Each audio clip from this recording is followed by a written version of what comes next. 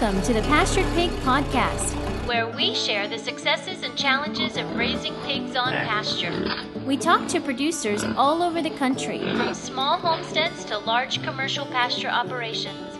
Whether you're new to pastured pigs or have been raising hogs for decades, we hope you hear new ideas and new perspectives on pasturing hogs. Here's your host, Troy McClung. Hello, everybody. This is Troy with the Pastured Pig Podcast. Glad everyone took the time to listen to another episode today. I've got another great interview looking forward to here with a farm out of New York. It's something that resonates with me because Greg tells a story of reclaiming an old abandoned farm. I think his farm was abandoned for almost 40 years, so it's neat to hear somebody else having to take on that task. I think you'll enjoy his story here. As far as updates go here on the farm, we have our new pigs on farm now. At the point of me recording this intro, we've had our new herd that we got from Six Oaks Farms there with David Crafton down in South Carolina. You've heard him on the podcast multiple times. But we got our delivery on Friday of last week, and 15 various size hogs. They're all recently weaned, all good-looking hogs, and excited to see how they do here on the property. So we'll keep everyone posted as we go forward with that and give updates as we go along. Well, I'm going to jump right into the interview, and I'll catch you all on the backside. Well, hello, everybody. Welcome to the Pastured Pig Podcast. I have another great interview teed up tonight. This evening, I'm talking with Greg Putney from the Rise and Swine Farm in Holland, New York. So welcome, Greg. Welcome. Hey, Troy. Thanks for having me. Did I pronounce your last name correctly? Yep. Yes, you did. Very good. Okay. So Rise and Swine Farm, I love that. That's great. I love the play on words there. So how did you come across that? Is that some clever story behind that? Not really. We started we kind of started just raising pigs, and my aunt actually works for a big advertising place, and she came up with the name, so we've just kind of attached on it and ran with it ever since. All right, good deal. Well, tell us, Greg, give us kind of a 40,000-foot elevation discussion of your farm setup there, just kind of what you've got going on, kind of the lay of the land. All right, well, our entire farm consists of about 120 acres. We own 21, and we lease the rest from an adjacent farm. And it's been an abandoned farm probably about 35 or 40 years. So there has been no fencing, no infrastructure, no roadways. That's essentially all been gone. So we've been taking care of that, getting everything back up, fencing, and we put a big water line system in this year for a gravity water system. And we've slowly been running the animals over the land, reclaiming it, and slowly and surely we're getting it back to where we are going to have it pretty good this year. Yeah, interesting. So actually, my property was an abandoned property. So in that time that it laid fallow, was anybody doing anything? Was anybody cutting hay, or was it where you're actually seeing pasture grow back up? Nope, it was all grown back up. It was pretty much red brush in the main pasture. If you take like a 90-acre block, half of it was already back into young woods, and then the other half was, at one point, it was a hay field, and that was all back into the red brush. So wow. That was our first order of business, was to put the perimeter fence around that field and start reclaiming that. And then this last summer, we've actually run the pigs through the woods pretty hard, and we've gotten that back pretty close to where we like to see it. So very good. So you're using, in the past, you used your pigs to do that, or did you have to bring in some equipment to get something started? We did as much as we could with the animals. Some of the stuff was just too big, so we did end up bringing some equipment in. Maybe out of the 45 acres, we probably had equipment on probably 2 acres of it, just to get some of the bigger stuff down. But in the woods, we've cleaned out a lot of the underbrush, and then most of the woods right now is cherry trees. So, and the cherry and apple. So we finished our pigs up in the apple orchard. There's an abandoned apple orchard that's highest up on the hill, on the highest point of the property. it's roughly about a 5-acre apple orchard that's up there. So come November, October, we take and run our pigs up through there, let them finish on apples, and then they're off to freezer camp after that. Yeah, wow, what a great way to finish. Yeah, I'm sure they hate that too. Yeah. Cuts the feed bill down, that's for sure. Yeah, absolutely. All right, so so you said you started with pigs there, but you're not solely doing pigs on Rising Swine, correct? No, 3 years ago, when we ended up leasing this other farm, we ended up bringing beefers on, and we did a bunch of research. I took about a year looking into some breeds and stuff like that, just for our climate, and we ended up deciding to start with Scottish Highlands, particularly more or less because they are a less picky eater. They're more of a browser. I guess they're kind of considered like the goats of the cow world. Yeah. So we brought them on, and we've had them for 3 years. We do daily pasture moves every day. They're rotating through the pasture, and this last summer we've seen just huge improvements in the just the quality of the forage, and the quantity of the forage is really, the third year it's really taken off. So wow, yeah, we're actually gonna kind of cut back on the Scottish Highlands now that the forage has come up, and we're actually bringing back in some black baldies. We got some Herefords that are gonna be coming in this year, so we're gonna start transitioning slowly over to more traditional beef cows. Yeah, wow. Yeah, I'm trying to keep from going down that rabbit trail there, because I'd love to talk about Highlanders. We've been looking at adding those to our farm as well. But that's interesting. I love the attitude and the strategy there of utilizing the proper animal to get you to a certain point. So the Highlander has been kind of the pioneer there, clearing out the land, clearing out some of the underbrush, and like you said, you're transitioning now to a more traditional ruminant that can handle now this good pasture. I love that. It's much better than spraying or equipment and all that type of stuff. Yep. Yeah, it's very Salatin style, I guess you like to say, where we haven't tilled anything, we haven't plowed anything or seeded or anything in the main pasture. We've actually got pictures from the lady that we leased the property from back in the 1920s. And there's actually, in the background, you can see all the fields, and you can see, it was just all open, hay fields back then at that time. And you can see the quality of the forage. You only see the top half of the cows, Yeah. So the seed bank is there and everything is there. It just needed to get restarted, and that's really what we were going for with bringing these animals on. Oh wow! So was that farm, being in that part of New York, was that a dairy farm, or was that just beef? Yes, back then it was a dairy and it was a horse farm. So they had both, but the cows in the picture are, Holsteins. So they were milking at one point. The original barn is still there. The original house is still there.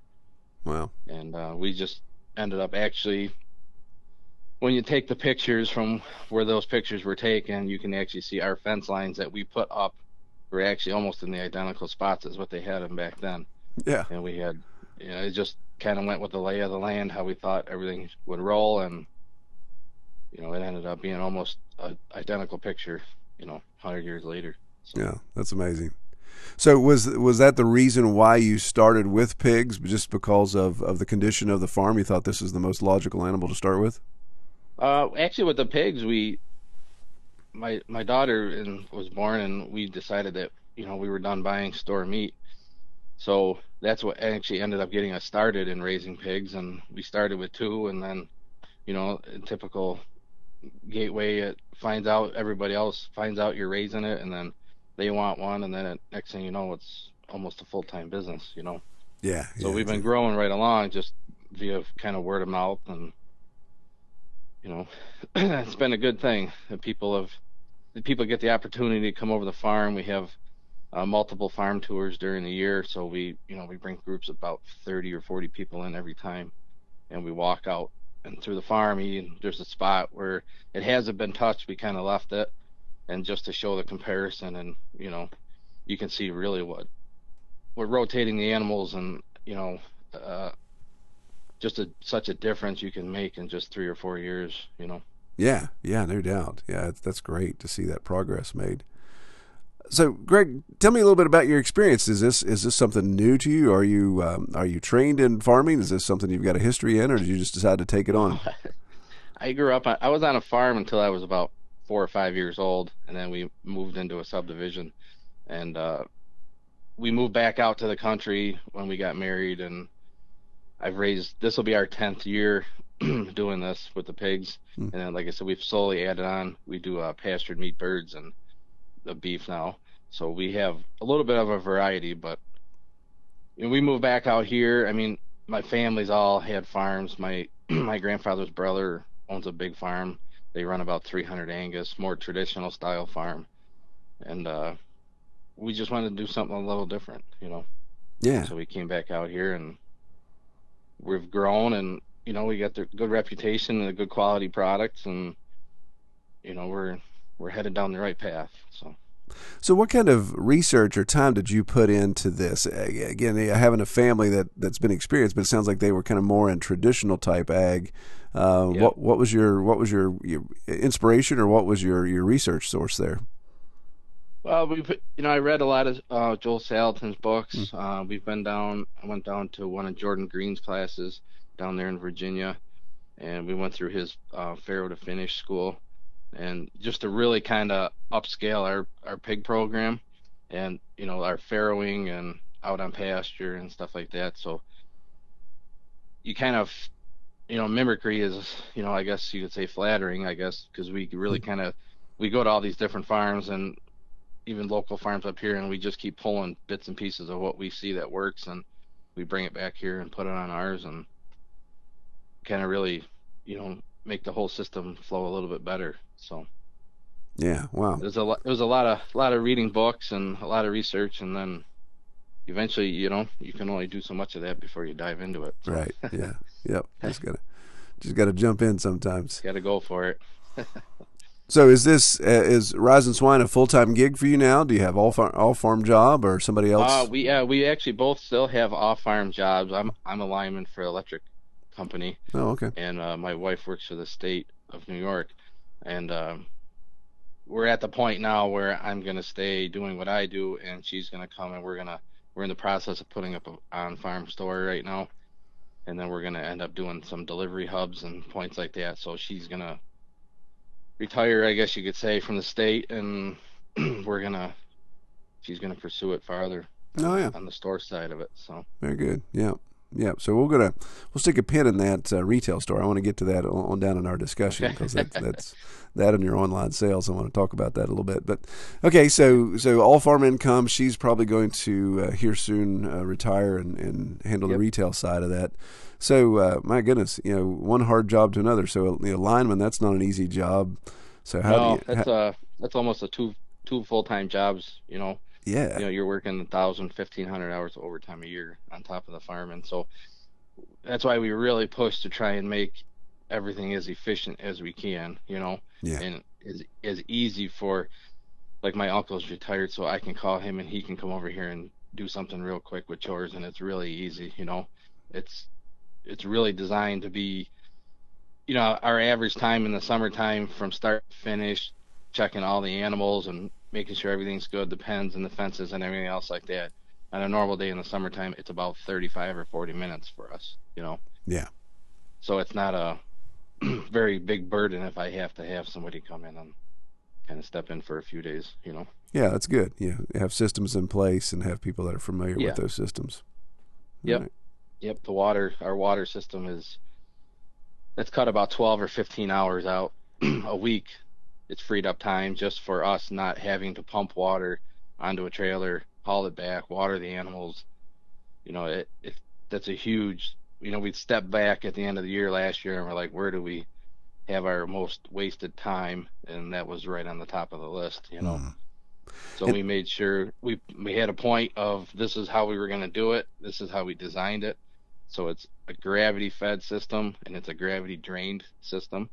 So in the fall time, we can just go back and kick all the drains open, and then in the summer, in the springtime, we'll go close them up, fill up the tank, and on the property we have about 46 different spigots right now that we can tap into at any time. So I can pretty much cover the entire property a 200 feet of hose. Yeah. So wow. Well, okay. Let's unpack some stuff there, because there's a lot of meat on that bone. So, yeah. Okay, so gravity fed system. So backing up, you hit on something key, and I think it's something we all need to do, whether we're a huge operation or we're just doing a little bit of sales here and there. But you did an annual assessment. So I assume if you have an off season, at some point you kind of looked and said, okay, let's assess what was good, what was bad last year, correct? Mm-hmm. So coming to that, you realize you kind of did a time analysis to say, where are we spending the most time? Where's our biggest inefficiency? Tell me about that process a little bit. Well, the beef operation really took off last year. So we ended up going from 7 cows to about 30 cows. Oh, wow. That we carried for the summer. So that's obviously a lot of water, and we were watering out of IBC totes on a running gear. We had 3 or 4 of them bolted onto the running gear. We could go back, fill it, and then go back, and it would last for a couple days, for the cows. And you could hit the pigs on the way through and water them and stuff like that. So we just designed a system, and I'm sure there's plenty of other farms that have a similar system, but we have 4,500 gallons of storage on the highest point of the farm. And we took a subsoiler for behind like a tractor on a 3-point hitch, and we put a 2-inch sweep elbow. We welded on the back of it, and we put the spool of water line on the back of the subsoiler. So you literally can just drive the tractor, lay your line, and it just puts the water line right in. It goes down. You can get it down about 20 inches, but and every so often, we'd have the hole dug from the excavator, and we would just put our spigot, our riser pipe on it, and then we just keep right on going, So we could pull roughly 2,300 feet of water line. You could do it in about 2.5 hours. Yeah. With the tractor. And, in New York, obviously the frost line is much farther than 20 inches, but we also don't rotationally graze in the wintertime up here. We don't have the ability to do that with the forage. So right. We just knew offhand that we were going to have a drained system. Yeah, for the wintertime, and not even plan on trying to do it. Yeah, so you have your livestock in a sacrificial area, shut down the pastures. Yeah, very, very Salatin-esque as well. Yeah, very cool. Yeah, and so along that point, so you said 4,500 gallons of capacity at the highest point. Where is that fed? Is that rain collection? Are you filling that up in one fell swoop, or is that tied to city lines? Well, it's actually, we don't have. I wish we don't have city water, but it comes out of our well, and then we also have a spring-fed pond right above where our pump is. Yeah. So even if the well ran dry, which we've never had it run dry, we can actually pump it uphill out of that pond. Also, it's tagged in both ways. So from the highest point on the farm down to the lowest, it's a little over 240 feet elevation difference. So we get pretty good pressure on the lowest points. I never actually put a gauge on it, but I mean, when you crack the valve open, it shoots 60 feet out of the valve. Yeah. So I think more than enough to run an automatic tank float. Yeah. I think Salatin, last time I talked to him about this, I think he was getting 80 psi from his gravity fed. That's incredible. So have you penciled out the ROI on that yet? I mean, have you really done an assessment yet of not only the time, but you had some money invested obviously in putting this in, but have you put dollar amounts to that yet? The entire system. So all of our lines, fittings, our spigots, the tanks, both tanks we found used. So one was actually free, and the other one we just picked up last week was $400 for a 2,000 gallon tank. Wow. And so the total investment out of pocket was right around like $1,800. And like I said, the subsoiler, we can use it for other things on the farm if we have to, but we kind of built it specifically to pull water line in. And then like you said, we just have a little bit of electric for running the pump, and everything is on automatic float. So when the tank up on top of the hill gets low, the tank on the bottom, the pump turns on and fills up the tank, and everybody's happy. So yeah, I mean, what a game changer. That's utilizing the technology, the automation, a little front end cash, of course. And my goodness, that minor investment is paid dividends already in the first year. It's not like you're going to have to wait for that to to really show up 4 or 5 years down the road. Oh yeah, because if you figure, I mean, you figure 15 hours a week, say, and you're going to pay yourself, say you paid yourself $30 an hour, that's $450 a week right there in time. Yeah. And you're not even considering, using the tractor multiple times a week. You got excess use on the tractor. And if you can get a system like that, and it's really easy because when we move the cows, we only have a little 30-gallon water trough with it, tank float right on it. So you can literally you just flip the tank over, clean it, and move it. And anybody can do it. My 8-year-old daughter can go back and drag the water tank and move the cows on her own practically. It's a very easy to use system, and it's very low maintenance, and that's really the center of what we're trying to build. Yeah, I mean, fantastic. Not only time saver, but massive infrastructure upgrade. Just increases value across the board. Good job. Yeah. So let's talk specifically about your pigs then. Do you focus on a specific breed? We always used to buy our piglets, and then it got around here, it was really hard to find like decent quality piglets. So we actually ended up bringing on we ended up buying some gilts, and we originally brought on Ips as, it was more like a grazing pig instead of a rooting pig. And hopefully we were going to kind of bring them on and kind of run with the cows almost at the same time afterwards. Yeah. And they do a good job. They're a little bit longer grow out time than what I really like, being that we have a limited, grow out season in New York to be out on the pasture. So we actually ended up bringing on Berkshires. So we have some Berkshire sows now, and we actually have a purebred Berkshire boar. And the boar will breed, he'll breed to the Ips. We get some really nice crosses out of those, and they grow a little bit faster, a little bit bigger than your standard bred Ip. Yeah. But we're kind of really kind of impressed with the Berkshires, and actually, probably 3 hours ago, I just had one farrow, and she had 12 in the litter. So, and it's 25 degrees and raining here in New York right now. Oh wow, yeah.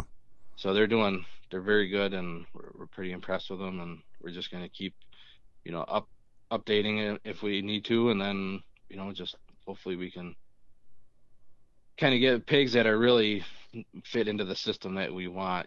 We're not trying to redesign the wheel here and make something work that doesn't want to be here and doesn't want to do what we need it to do.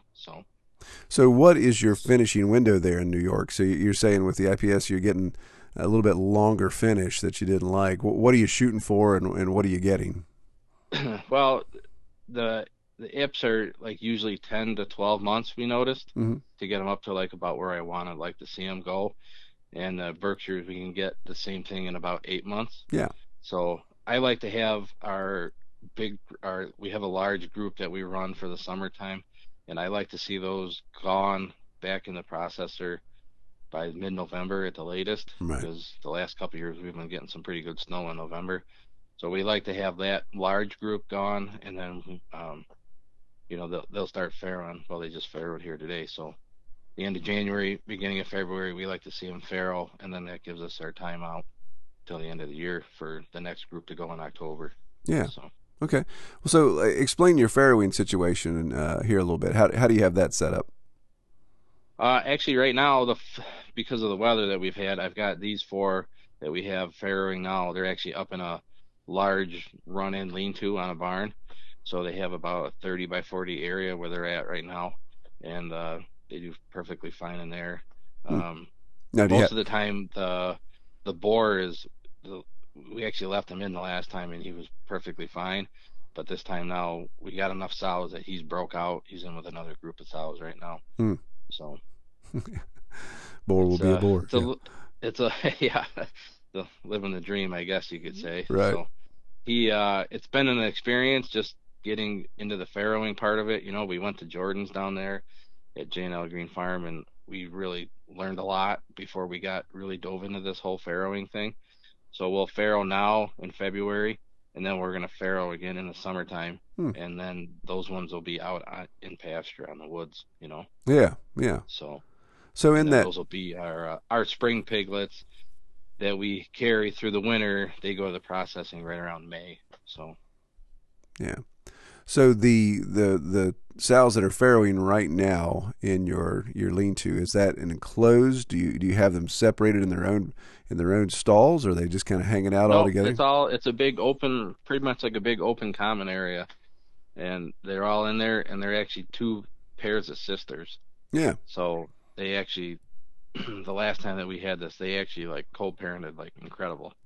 yeah. They were, it actually worked out really good. The piglets did really good like that, and we had no issues of, you know, piglets, dying or getting, eaten by other sows, and it worked out very well. So Oh, very good. it's been a good thing. Do you have a common creep area for them with a heat light, or you just rely on the sows Actually, to? what we do, what we found that really kind of works the best up here is actually we take an IBC tote and we put a heat lamp inside the IBC tote, and then we cut just a little door in it, maybe 10 inches tall, so just the piglets can get in there and away from the sows if they feel like they have to. Yeah, what a So great idea. it stays a little bit warmer in there. We don't put any hay in there or anything else like that. It's strictly just an IBC tote with the plastic. So Hmm. if something ever did happen, the threat of a fire is very low compared to, having it stuffed full of hay. Right. Yeah, It's absolutely. just asking Yeah. for trouble. But Just they honestly, they don't really go in there. They hang by the sows, and the barn is all completely wind protected, so they're usually pretty happy. yeah, excellent. Well, that's a good setup. I like that IBC tote idea. That's pretty Yeah, clever. it's somebody else's idea, I'm sure, but we stole it. So Yeah, there you go. There's nothing new anymore, they say. yeah. All right, you'd mentioned a little So bit, but let's talk a little bit of detail with your rotational pasture process with the pigs. You talked about you finished them up on the hill on the apple orchard. Do you have adjustable size paddocks, or have you made your pasture areas pretty much the same size, and you got fixed fencing there? yeah, well, so our pastures where we run the pigs, it has a perimeter fence around it, and then we subdivide it fitting to the size of pigs that we have in it. So in a normal day, there's whatever 30 pigs in a group, who you seem to like that number, and they're moving every 5 to 10 days, depending on the amount of forage that they're going into Hmm. and what part of the woods that they're going into. So they are moving. A lot of times we'll just run the single wire around, Yeah. and then there's some spots up there where it's a little brushier, and that's a lot easier to put up. And then there's spots in the apple orchard where it's all been cleaned out from the previous ones, and we actually use that quick fence from Premier. Yeah. Yeah. So we ended up, we'll do a 100 by 100 paddock for the 30 pigs, and then we have one of the solar fencers right from Premier, and we've had good luck with them. And like I said, we haven't had any breakouts, so knock on wood. Yeah. Yeah. That's great. We have a training area, I guess you could call it.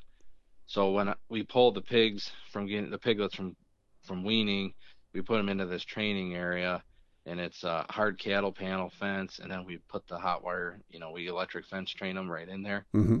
So they go in there, and even if they get out, you know what I mean, they're just on the other side of the wire. We Right. can just put them back in, and 2 or 3 days, they're good to go, and then they go out back. Yeah. So, Yeah. They seem to pick up on that pretty quickly. yeah, and you get a nice hot fencer, they respect it pretty fast. Yeah. So. So another point there I want to look at. So you were talking about wow, totally derailed my train of thought there. It jumped the tracks big time. Oh yeah, so feed. So while you've got them in your pasture paddocks, are you doing free choice? Are you rationing daily? How are you approaching feed? We actually have we have like a 12 bin feeder that holds 2,000 pounds of grain. So we run that through with the pig pellets in it, and then if it's pretty much free choice. With the sows, we'll ration when they're back in pasture. Hmm. They get fed daily, and then the boar, he's obviously fed daily too. But our feeder pigs, we give free choice to it. But we like keeping them moving, so we like to finish right around 700 to 800 pounds of grain going through a pig is Mhm. what we figure. We sit down and crunch the numbers at the end of the year. Yeah. That's about the average of what we can run them through on pasture.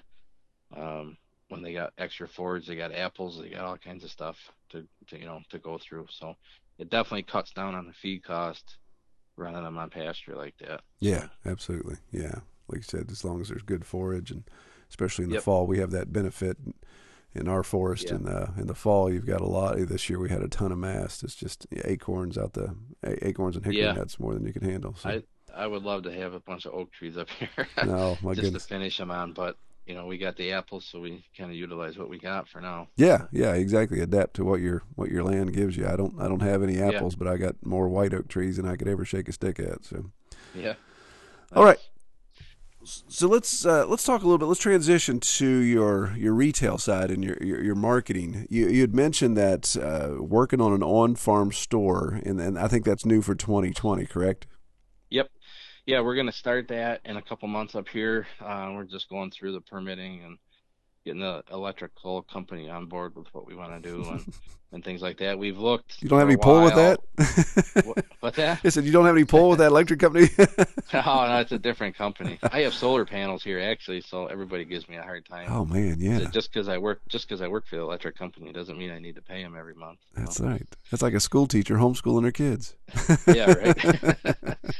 So, but yeah, we're in the process. We've looked at multiple places close to town, in town, for renting and stuff like that. But dollars and cents wise, it just doesn't make sense right now for us to dive into an expensive lease, for a storefront. So Yeah. for what we can spend on 1 year of renting a storefront, we could put pretty much the entire building up, buy the walk-in cooler and a walk-in freezer, and set our entire thing up right here. And then we can work it out of here for the deliveries and the website orders and everything come in right here. We could break it down, repackage it, get the orders filled, and then they would be ready for delivery after that point. So Yeah, and that's key, and that's something. Put my marketing hat on for a second. That's something that I think people need to take note of. What you're doing, Greg, was saying, okay, we're going to bring all this to the farm, and now we're going to expect people to come to us. But you've underscored that already with your farm tours and just making the farm already hospitable for traffic.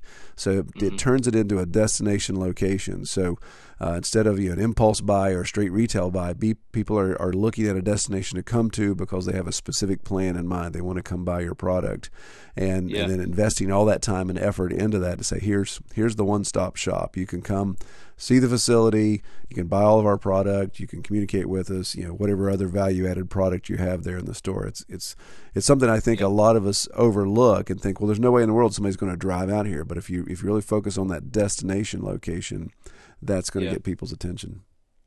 Yeah, and the big thing that we're really kind of pushing is that, and I'm sure it goes on pretty much everywhere, but there's a lot of other stores very similar to that portray that they raise what they're selling, and a lot of them, when you actually sit down, you obviously don't tell them that you have your own farm and you're doing your own store, but like when you go in and you talk to some of these places, they actually are buying just regular beef wholesale, getting it repackaged and just reselling it with their label on it. Yeah. So there's a lot of, I guess, false marketing of what really is out there, and the consumer really, you got to really build that relationship with the consumer and say, hey, these actually are our cows. These are actually our pigs, our chickens. We've raised these things from day one all the way out. You're really getting what you see here. You're not. There's a lot of that happens around here, and it's like the perfect social media farm. Mm-hmm. But then when you actually go there, it's nothing like what you said. Right. Yeah, exactly. I mean? It's like, oh man, this is like all smoke and mirrors, but it looks good on the computer, Right. Yeah. So the old digital representation. Yeah. Yeah. And that's really what we're pushing. We're pushing for really completely local to the town of Holland, as close as we can get products. There's a lady that has some property behind us that we're going to carry her honey and lip balms and stuff like that. And, if there's other vendors, if there's a small organic vegetable farm that does a CSA, we could offer that through the farm store as a central pickup point. Yeah. And then, or delivery, they could even piggyback onto our delivery. If they have the same customer that we're getting stuff from, if we're going to the same area, we could just piggyback deliveries and really kind of consolidate, make things a little bit more efficient for everybody, Yeah, and those partnerships, those connections can really go a long way. And I love what you're doing there. If I could underline that again, just as people that are listening to this and saying, hey, how do I do that with my farm? Then reaching out to neighbors if you're in an ag community and just seeing what you can do to, again, underscore that destination location, get to where, we're not saying you're ever going to be the Walmart of grass-fed food, but get to where people can say, hey, I can really come here and I could spend an afternoon just checking this place out, buying, talking, discuss, all those type of things. It really pays dividends in the long run. Yeah, I mean, really the thing that really started driving this was the farm tours. Yeah, we started offering farm tours like 3 years ago, and it's just incredible the amount that you get out of that. You actually get to build a relationship with the customer. I mean, they're not your customer yet at that point, but they get to see you on your farm interacting with the animals. You get to explain to them how the animals are raised and how they're processed, and just the whole start to finish procedure. And they really buy into the trust that you built with them. Right. Just letting people in onto your farm is a huge thing. There's some guys that don't do it at all, and then there's guys that they have an open door policy 24/7. Yeah. So we like to think we're like in the middle there, where we have scheduled tours where we can educate the customer and the consumer that's coming out. And a couple of years ago I went and talked at a school, and you really get to see how much kids nowadays really don't know about farming. It's almost shocking. Right. Yeah. They just don't know. They don't know where their food comes from. They think it comes from the store. But that's where it comes from. Yeah, there's exactly. a whole lot more to it. So. Yeah, there's a huge educational element to it there, and it's a good opportunity to take that head on, and really address so many things. The quality of the food, where it comes from, what it actually looks like, the processes that go into it. But you'd mentioned getting people on farm. That's a key touch point with a potential customer. So if you got data capture opportunities in place, you're doing samples, doing whatever the case may be. And then you see the value added. Yeah. Yeah, we always have, we have bacon for samples, and we do, little cheeseburger sliders or something like that. And it's not a huge cost to it, but they get to actually try what you have, and that's just a huge thing to build a relationship with them. Well, and again, that's something, and the thing that pops in my mind is Salatin's on-farm store. And again, he's obviously got a pretty good following, but even the value-added products, you go in and you're going to buy some of his pasture-raised product, but you look around, there's books, there's shirts, there's coffee mugs, there's things, because he's made it a destination location. You come in and say, oh, I want this swag, and maybe for the typical pastured pig farmer, it's not going to be books and T-shirts. It could be just accessories to say, hey, here's a recipe book on this, or here's some additional seasoning that you can buy if you're going to smoke your pork chop. Whatever the case may be, just some of that value added that at that point is just a retail exchange. It really can add a lot of money to your endeavor there. Oh yeah, and you notice a big difference too in going from. When we first originally started, it was wholes and halves, maybe a quarter cow or whatever. But now, you got to step up to the plate, and you got to spend money to get it, USDA process for individual cuts. There's people that are going to only buy certain things every time, and you got to have the USDA. We don't live in an area where there's a lot of that around. We're traveling 2 hours to a USDA processor, but I actually have the processor that does our wholes and halves is literally 5 minutes down the road from me. So it's very convenient for me to take them for that, but it's also not convenient for the customer to have to buy 120 pounds of pork at a time. Oh yeah. And the business side of it is you are going to make a little bit more money selling cuts. You're not selling the wholesale amounts like that. You're going to make a little bit more money on it, but it is a convenience factor too. Right. So. Yeah, it's definitely a balance there. Excellent. Yeah. All right, Greg. Well, what are you looking ahead? So we know 2020 is going to be the farm store. If you look ahead 5 years, what's your 5-year plan? What do you see change or growth in that area? Well, 5 years, I'd like to see the perimeter fence completely finished. You keep adding a little at a time as we go. Clear it out, and you just slowly plug along and try and get the perimeter fence. You'll be able to sleep a little bit better at night, knowing that even if they do get out, they're not really going anywhere. Right. Yeah. But with the lease on the land, we'd like to have either a long-term lease or possibly work out a purchase for it. We have a 10-year lease on it right now, and we're in the 3rd year. So in the next 7 years, we're going to have to either sit down again and, renegotiate the lease out farther, or, maybe come up with a purchase opportunity for it, or, maybe another option that's, they can come up with something different. So, yeah. But at that point, 5 or 10 years down the road, the kids are going to be quite a bit older. She's going to be 18. Maybe she'll stick around. Maybe she won't. You don't really know at that point, but you got to give them the opportunity to do what they want to do too. So you can't have them tied down. This is not, it's not like this is what you're going to do as farm. They might choose a different path, and you got to be prepared, in the business sense of things, to not have grown so big that you have to rely on that, or you have to bring on employees, Right. Yeah, that's a whole nother can of worms. Yeah, that's a whole. Yeah, we try real hard. It's just us right now, so we're trying real hard not to put that off as long as we have to. Yeah. And we'll see. We'll cross that bridge when we get there. But yeah, good deal. Hopefully the breeding program keeps up the way it's going, and things keep improving, and the quality of the land keeps growing better and better. And we're just the rotation thing with the cows it's just crazy how much that improves, and we've never spread seed in the pastures, and you go out and you look and you just see all these different varieties, and it's like, man, we didn't put any seed in the ground, and it's all come up on its own, Yeah, that's fantastic. It's a good thing to see. Well, Greg, one question I close out with everyone is what is your best experience or favorite part about raising pigs on pasture?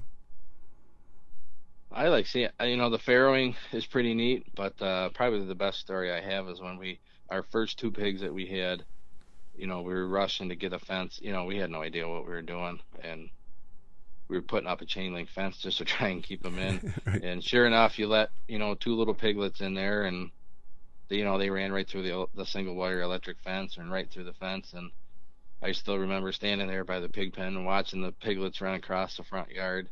Then you see the dog running after the piglets, and then you see the wife running after the dog, Yeah. But we ended up, I ended up catching them and putting them back in. But it's like, wow, that took about 13 minutes for those things to get out. Right, exactly. So it's like, well, I have no clue what I'm doing right now, but it's a very humbling experience. And then, we get a lot of guys that come here that are interested in starting to raise pigs, so I like to tell them, say, hey, this is what you really don't want to do to start, like you try and give them the best head start that you can give them to make it enjoyable, so they'll keep doing it. Yeah. Getting younger people involved in it is, it's a good thing. I like seeing that. So good deal. All right. Well, if people want to find out more about Rising Swine Farm, how can they find you online? We got a Facebook page. Pretty much everybody's got one of those. It's at Rising Swine Farms. And then we have, it's on Instagram. It links over. And then we have the website, RisingSwineFarms.com. So that's where we have the online store on there, and everything about the farm is on the website also. All right, yeah. And I have to confess, when I first saw your information come through on the form, I looked at your URL and I'm like, Risen Swine. I thought there's a spiritual message behind here somewhere. Yeah. The bacon is pretty godly, but right, exactly. We'll you got to keep the apostrophes in there. Right. Yeah. Well, I'll put all that down in our show notes, of course, and you all can link to that and check out what Greg's got going on. Well, Greg, man, I appreciate your time. Appreciate you coming on the podcast and sharing your story with us. Yep. Thanks, Troy. It's been a good time. All right, man. Have a good evening. Well, I hope everyone appreciated that discussion with Greg. I appreciate him taking the time to come on the podcast and talk with us. If you know anyone that you'd like to hear on the podcast, just go to the website, redtoolhouse.com/pastured pig podcast. use that form there and make any recommendations, or obviously you can find us on Facebook, make some comments that direction. I'd like to get into some more topics specifically. We've got some good ones coming up, but I'll also would like to hear your all's input on what we need to discuss in the future. All right, well, I pray everyone has a great week out in the pasture. Take care. We hope you have enjoyed this episode of the Pastured Pig Podcast. To learn more about our podcast, or to submit topics or recommend guests for future episodes, visit redtoolhouse.com.